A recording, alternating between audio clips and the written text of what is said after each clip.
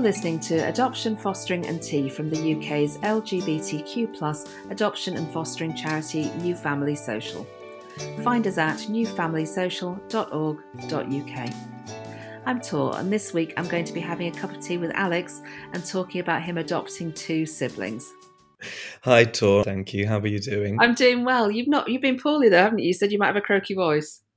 Yes. I've had a rough couple of days, and I've lost my voice on Saturday, so I'm still recovering. So sorry about that. Yes. Well, if it starts to go, you do it through the medium of dance, and I'll interpret it for the audience. So let's give it a go. Thank you. Thank you ever so much for joining us. We were chatting just beforehand, and you were telling me a little bit about the makeup of your family, and particularly that your children have several other siblings in other situations. So I guess we'll get to that. But to set the scene, could you tell me a bit about how you and your husband arrived at adoption and how it was getting to that point? Yes, of course. We've been thinking about adoption for quite a long time. Before COVID, we went to an agency to have a chat with them. And because we were fairly new to the UK at the time, and we weren't nationals yet of this country, we thought that the way they were talking to us was a little bit frosty.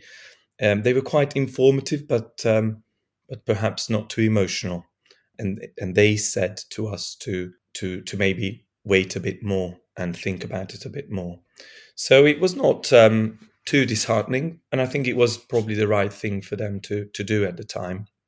And we took another year to think about it and think about what we wanted really from the journey and how we sort of imagined our lives afterwards.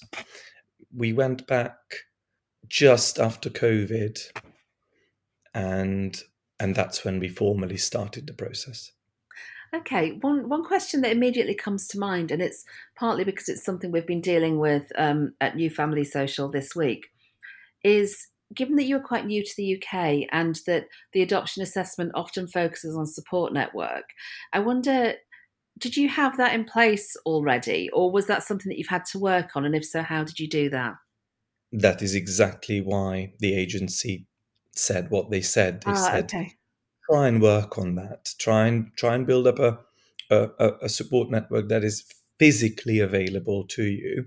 And that is how we ended up going to a New Family Social walk. Okay. Yeah, and there was a walk in our area, in our city, in a park, and that was the first thing for us. Everybody came with children.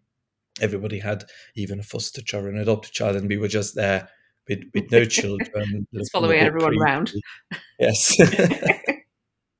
Okay, it's nice that you actually built your support network. People will think that I knew the answer to that before I asked it, that I'm just plugging New Family Social, but I really didn't. So, No.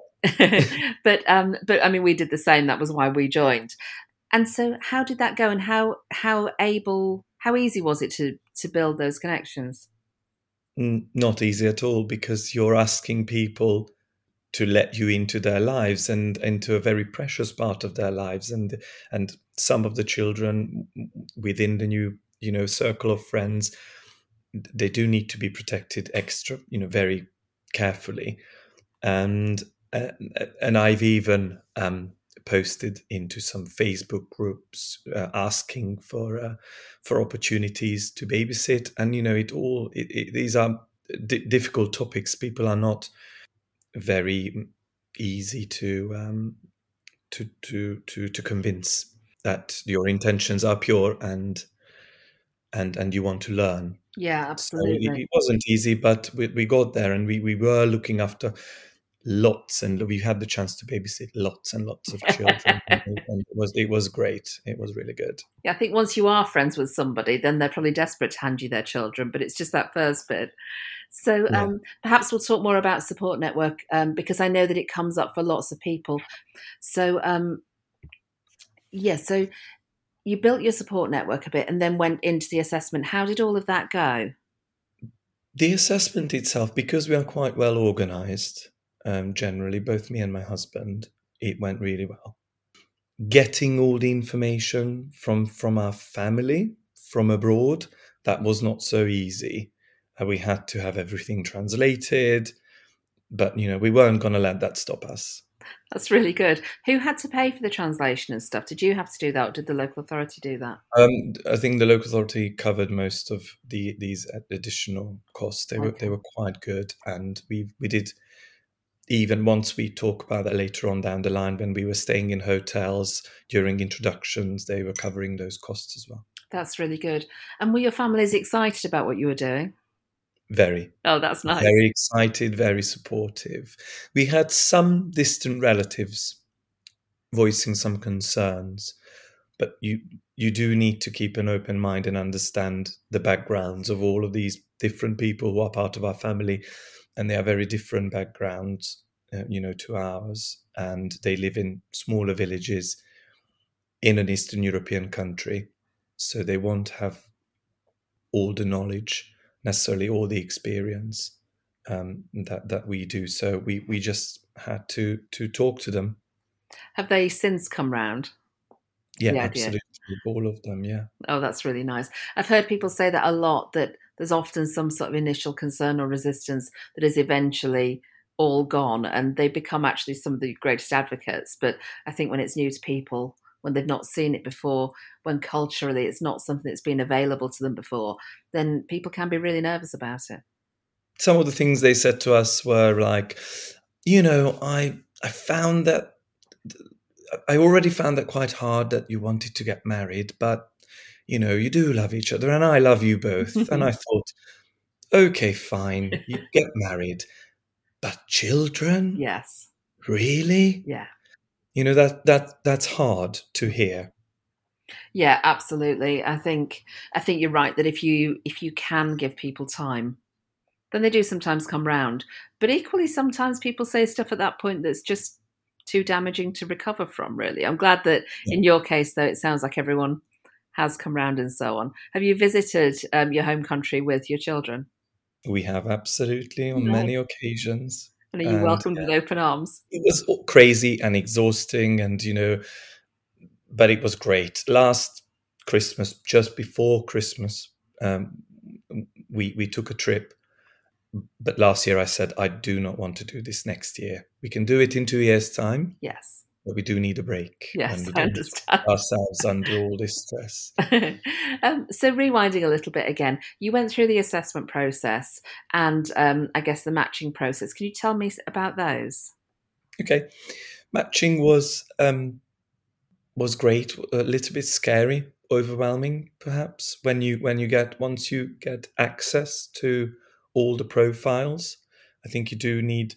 It was nice from the agency. It was nice of the agency to prepare us beforehand that it will be a lot to take in. You would be opening up these profiles, looking at photos of actual, real human beings who need homes, and they are waiting, and all their backgrounds are different, and you might not even have all the information or no information at all in some cases. It's really daunting. So what I always say to people, and what the only thing that anyone could say to me, you do have to go with your gut feeling and your heart. That's the only way to find a match. This is not a calculated thing. It's not a checklist. If there is a profile, well, when once you read the key information, and you've seen the pictures or you haven't, if there is a feeling, then explore it.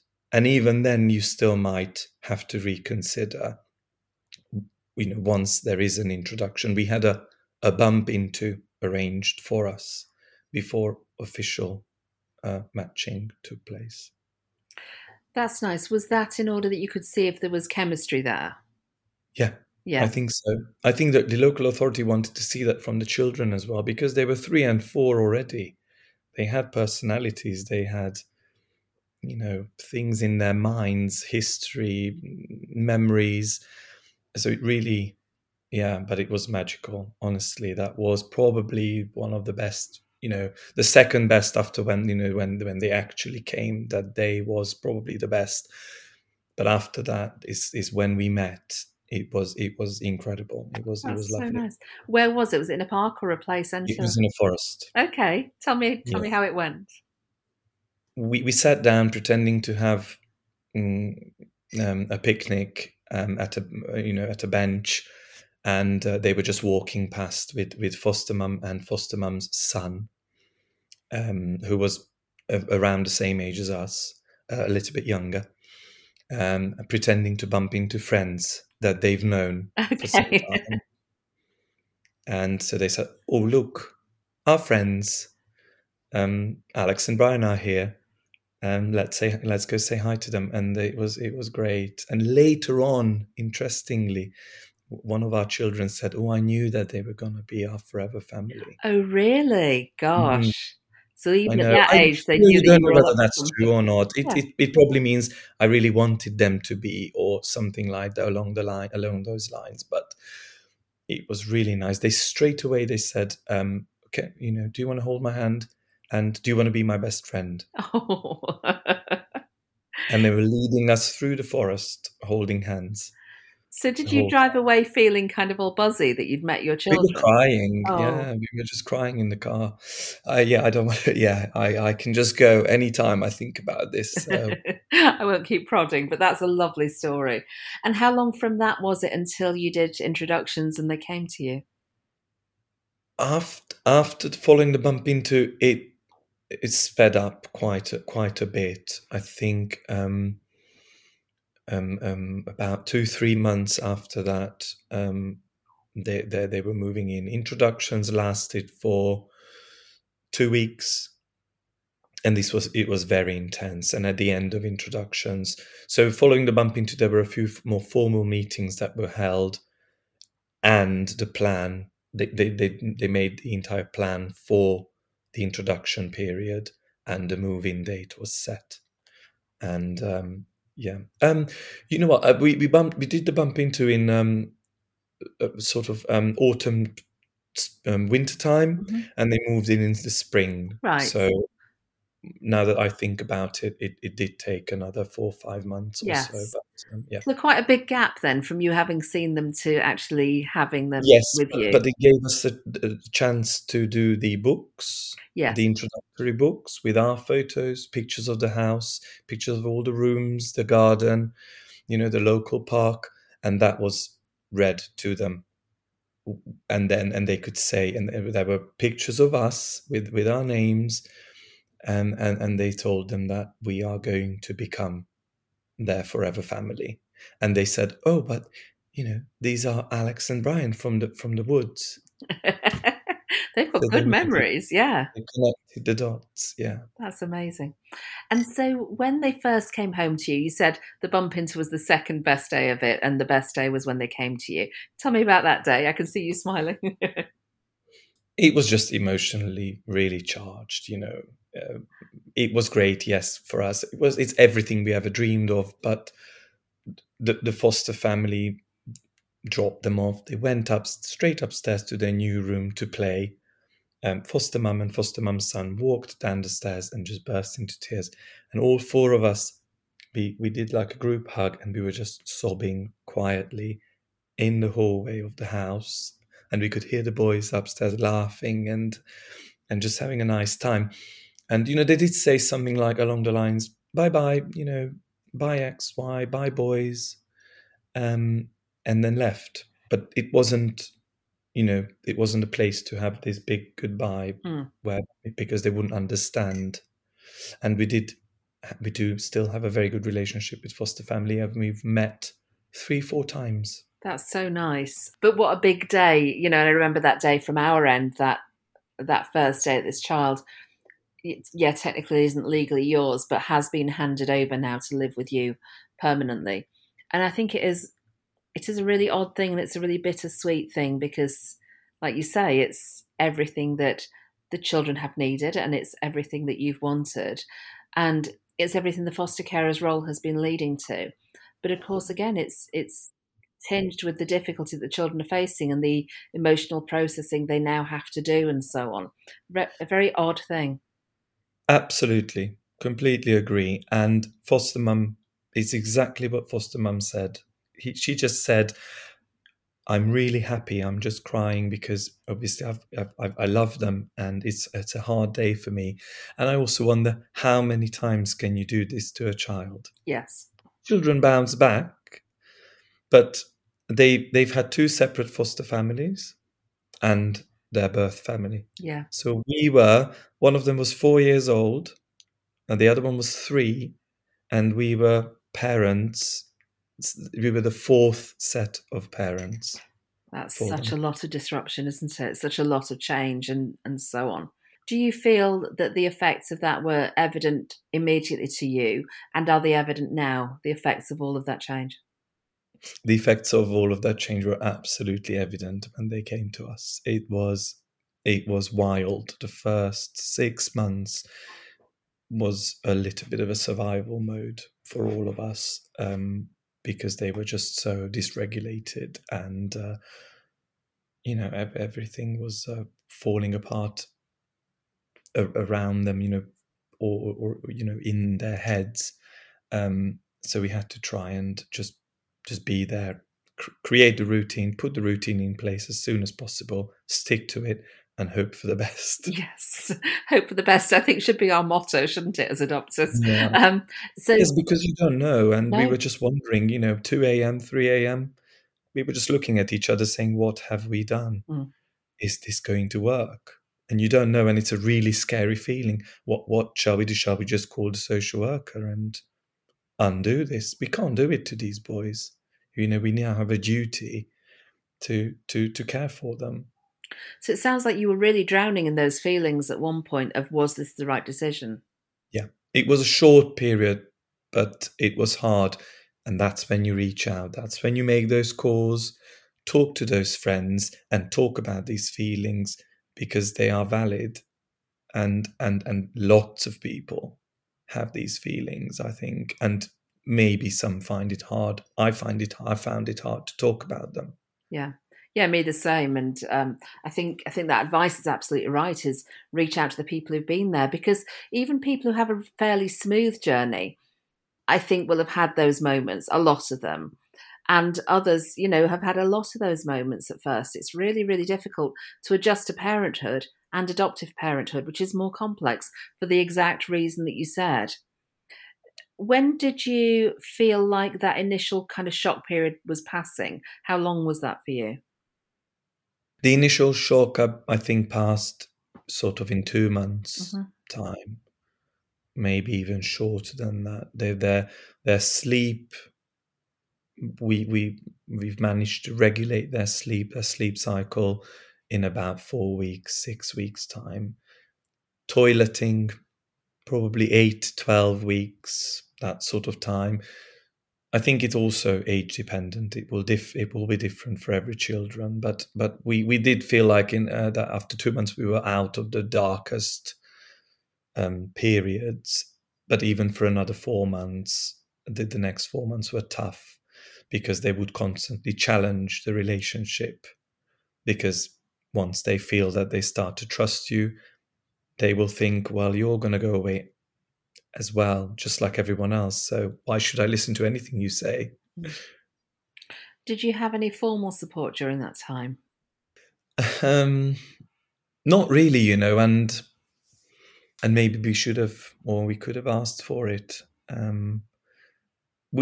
Our social worker from the agency, she's been brilliant, and we did have some very long conversations with her. So yes, we did have some support. And she did say it is going to be all right. It is all going to be fine. You just have to hang in there. But it was tough, and yeah.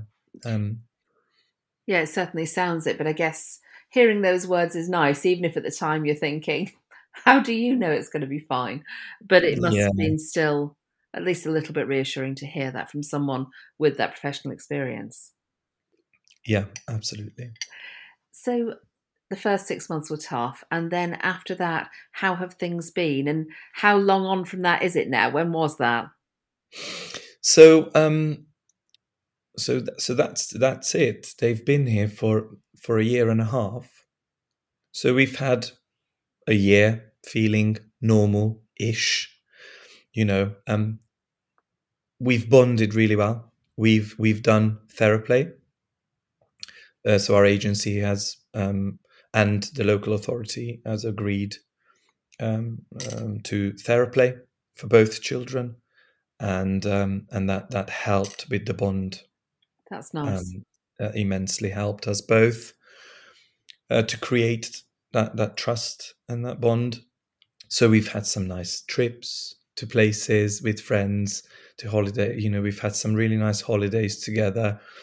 And I think with adoption, this is probably quite important. It's a roller coaster, but it's not just adoption. Perhaps just having children in general is a roller coaster, I would imagine. And just when we thought, well, I thought we've had a really, really good past 6 months, I would say. I'm generally very harmonious at home, with the odd tantrums and the odd issues that we need to talk about. But we just now before Christmas some big problems in school, and this just put us back into these back into the spot where we just thought, it's hard because you question yourself as a parent, and you say, am I doing this? I thought I was doing it right, but now I'm questioning myself again. And how are you addressing those problems? What are you doing? We've warned school, so we thought we've done everything we could. So yeah, we really thought we've done everything we could in terms of communicating with school. So it was a big shock for us when just last week they called to say that they've decided to suspend one of our sons. Yeah, that must have been absolutely horrid. We had a very early meeting about my son after he was adopted by then, but the school said stuff about, we don't think this is the place for him, and they were implying that a special school might be the right route for him, all of which we would have been open to as a conversation, but he'd only been there 9 days at the time. And I was thinking, give him a chance. This is ridiculous. He's had 9 days. And it later transpired they'd had a lot of issues with another child who had been adopted. And that had become a completely all-consuming issue that they were dealing with. And honestly, I think they were kind of going, oh, here's another adopted kid. And that my son was sort of being judged by behaviour that hadn't been his, that they were just anticipating. So we sort of bit back quite hard at that point, and they backed down, and he has remained happily in mainstream schools. So, it's, I think it can be really difficult, and you can think that you're dealing with people with expertise, and sometimes they don't have loads of expertise in adoption. Yeah, absolutely. It's I think it's just sad that they didn't think they had anything, any other tools or any other options, which is why we've invited virtual school on our meeting to help. And they gave lots and lots of options to school, that and also asked them to try and really refrain from suspension or exclusion. Yeah, Because absolutely. it's just not for a 6-year-old child, it's just not going to do anything. For a 6-year-old child, and for a 6-year-old child who's had repeated endings to deal with, then a kind of threat of ending being used to control behaviour is really not a great strategy if you can avoid it. Can you say a bit about the virtual school and the virtual head teacher, what that is, that anyone listening knows what that is and how that works? So all we know about virtual school and the reason we know about them is because when our older son started school last year, there were some issues, and school was proposing SEN or special needs, and virtual school got involved via the council that was responsible for the adoption.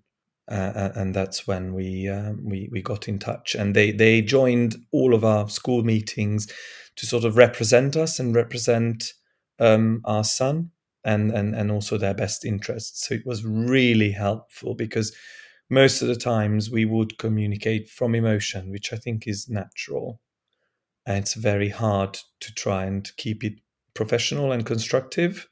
As much as you want to try, virtual school is there to do this for you. Yeah, absolutely. So again, we've only had a little bit of contact, but my understanding is that it's a head teacher level person who has oversight of all of the children who are either adopted or currently in the care system within that local authority. And their role is kind of as if those children were in one school, even though they aren't, but that person can wade into meetings and give information and stuff. We had a similar sort of experience. We didn't use the virtual head teacher for it, but we lent on a friend who knows about schools. And one of my kids was having an issue. And what I wanted to know was what can be done? You know what? Because there are some things that schools can't do. So if I'm there asking for a thing that is illegal for them to provide or Yeah. that is impossible for the system to flex to, then I'm wasting my time. But equally, if I'm saying to them, what can you do? They might be knocking some things off that list before they give me the list, you know? I got a friend and again, a new family social friend and just sat down with them and said, can you walk me through what options are technically available here?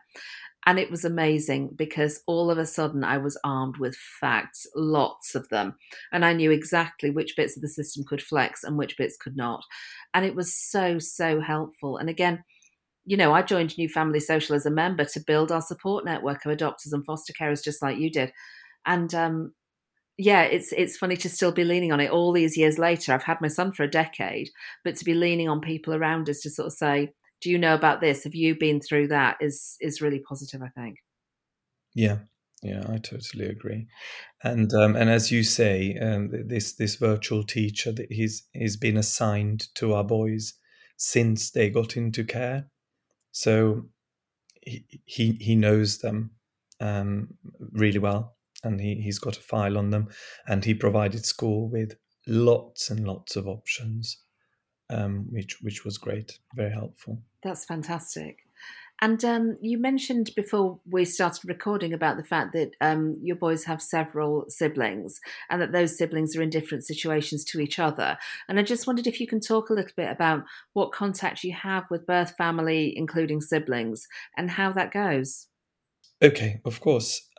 Yes, it's a very complex situation because there are two older siblings, um, and they are in foster care now, permanent foster care. But at some point, they were all living together, the four of them, and then it just became the three of them with their older sister.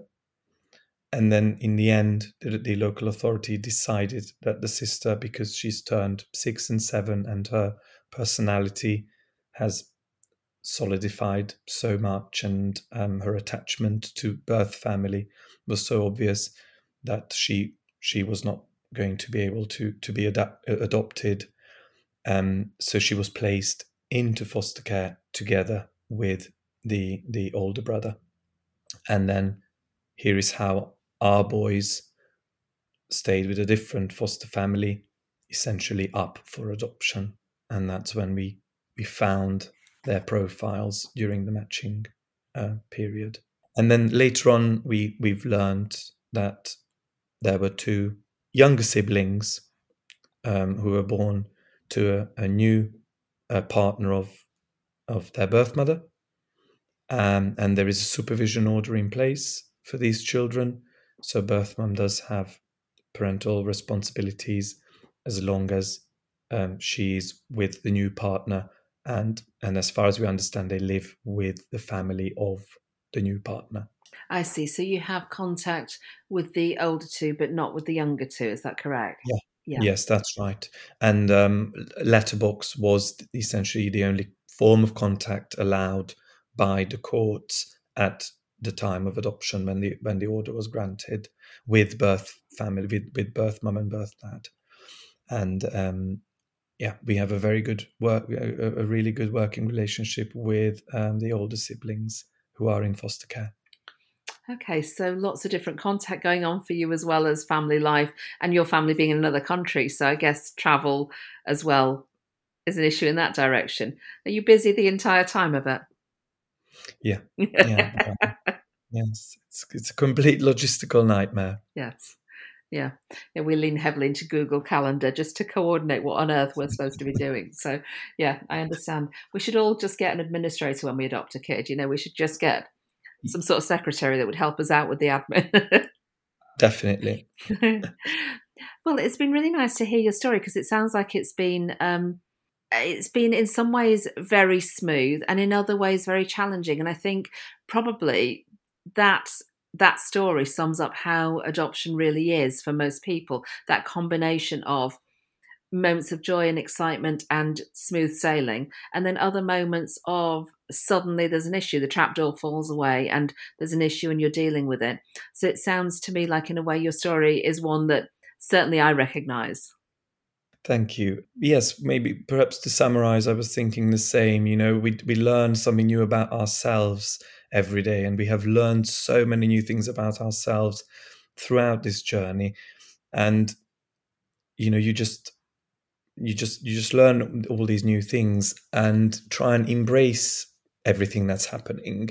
I think that's the most important thing and the best advice that I was given by a friend, because we are both perfectionists, both me and my husband, in everything we do, and we always strive for the best, and we do try our hardest and our best, but we had to recognize that this is a journey and there will be hiccups and there will be bumps along the way, and it's all part of it. And as much as I was really upset when the exclusions in school happened.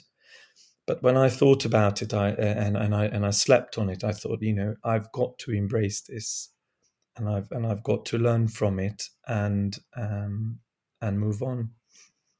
Well, I think that's the right approach, and it's certainly the approach that we take. So you're in good company at the very least. Well, listen, thank you so much for joining me. And I hope you feel a lot better soon. But thank you ever so much for being here. Thank you for the invitation, and thank you for the opportunity, Dora. It's much appreciated. I would like to thank my guest today, Alex. If you enjoyed this podcast, please leave us a 5-star review and share it with your friends.